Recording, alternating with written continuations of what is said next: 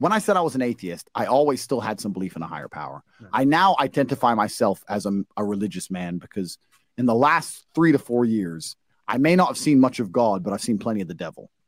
And if one exists, the other must exist. Assalamu alaikum wa rahmatullahi wa barakatuh. Without further ado, let's go right in. That's a really good question. And to answer it succinctly, without going into too much detail, what made me change my mind, when I said I was an atheist, I always still had some belief in a higher power. I now identify myself as a religious man because in the last 3 to 4 years, I may not have seen much of God, but I've seen plenty of the devil. And if one exists, the other must exist. I've seen pure evil play out in front of us. And for that reason, I truly believe the world needs God. I believe the trouble we're in today, whether it's the God of Islam or Christianity, we need some kind of intervention. Whether it's men who believe in God standing up in unison, that's a form of God in and of itself. God as an idea can be powerful, let alone a person in the sky, right? My point is that God is now needed in society. So I just want to give a quick disclaimer to anyone that goes onto their podcast and sees their videos. Their content, it promotes a lifestyle that's not Islamic, all right? It's filled with zina, intoxicants, gambling, doing haram. So if you do go over to their channel, just know it's on your own discretion and it's your choice and responsibility to protect yourself from that. I'm just doing my job to give you guys the warning, and that's what we're doing. But in terms of what Andrew Tate said, what are your thoughts, bro? I think it's really something you don't hear a lot of nowadays. Usually you hear the counterpart, that since there's evil, there's no God.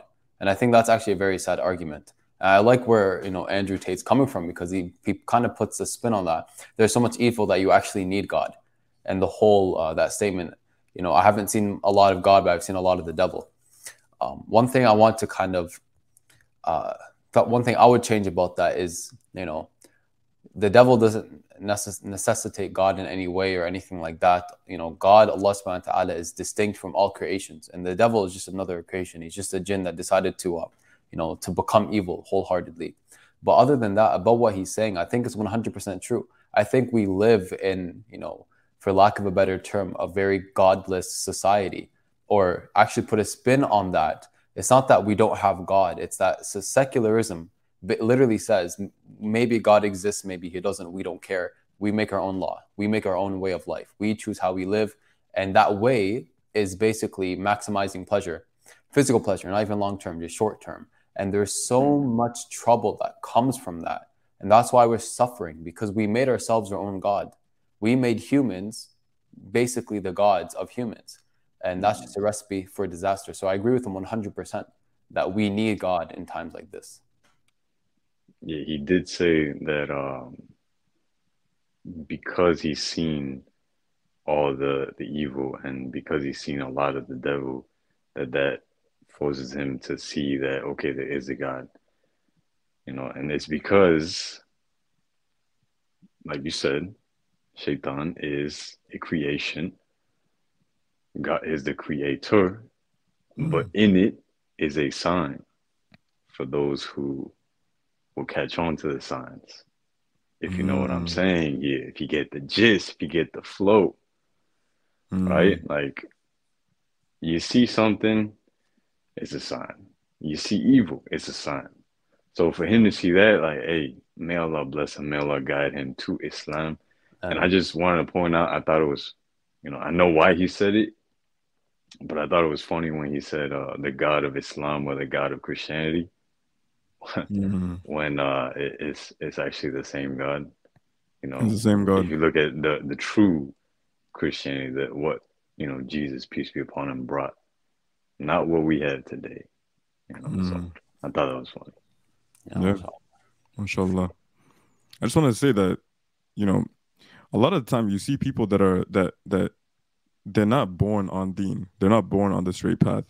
And they go down Jahiliyyah and they come back knowing and seeing the other side. It's almost like they experience the other side only to come to the truth and straight path, knowing that that side really wasn't it. So you could either use that as an example, or I don't advise this, but you can go down that path yourself. A lot of people don't make it out of that path alive or in time. So if that's a gamble you're willing to take, you can. But I don't know, like I would play my odds and bet on, not going that route to begin with after seeing so many countless people not making it out of there. and a lot of people making it out there only to regret going in there in the first place. Oh, but it's such a simple answer, right? Like, let's say, figuratively speaking, you're playing a video game. In this video game, you have it's a timed one of those timed video games, right? You have 10 minutes. In 10 minutes, you can explore and experience the entire game. You know, you can get all the rewards, all the benefits, all the treasures, all the skills, everything in this game. You can experience it and get the best of it. Or you can limit yourself and only experience a very small portion, not get all the reward, not get all the benefit. If anything, you're actually getting, I guess, punished, right? Like, let's say there's like different enemies that you have to fight because you're staying in this limited zone. Right, figuratively speaking, it's a no-brainer. Everyone would choose to explore the entire thing, get the full experience, get the full benefit, the rewards, skills, all that stuff. The same applies to real life. Like, you have the choice. Why would you want to wander in the dark? Why would you want to gamble with this and, maybe find your way? Maybe it's a hard maybe, because at the end of the day, like, we're not really promised anything. You're not guaranteed that you're gonna find your way in the dark. It's like you might find your way for a split second, then you're lost again. It's like Allah says in the Quran. It's like the thunder. It comes down. It's like they get scared because of the thunder, but then they can see a little bit. They take a step, and then the thunder, the light goes away, and then they can't see anymore. So they stay stuck in that same position. And Andrew Tate, bro, if you for some reason if you're watching this video, we spoke in the past, and the people want to have you, bro. And no more, no more cap, no more fluffing, no more hyping, no more any of this. Come on the channel, come on the podcast, the realest podcast in Dunya. You know it's time, bro. And let's chop up some ideas, bro. Inshallah. Inshallah. And with that being said, Allahumma atina fid dunya hasana wa fil akhirati hasana wa qina adhab an-nar. Assalamu alaikum wa rahmatullahi wa barakatuh.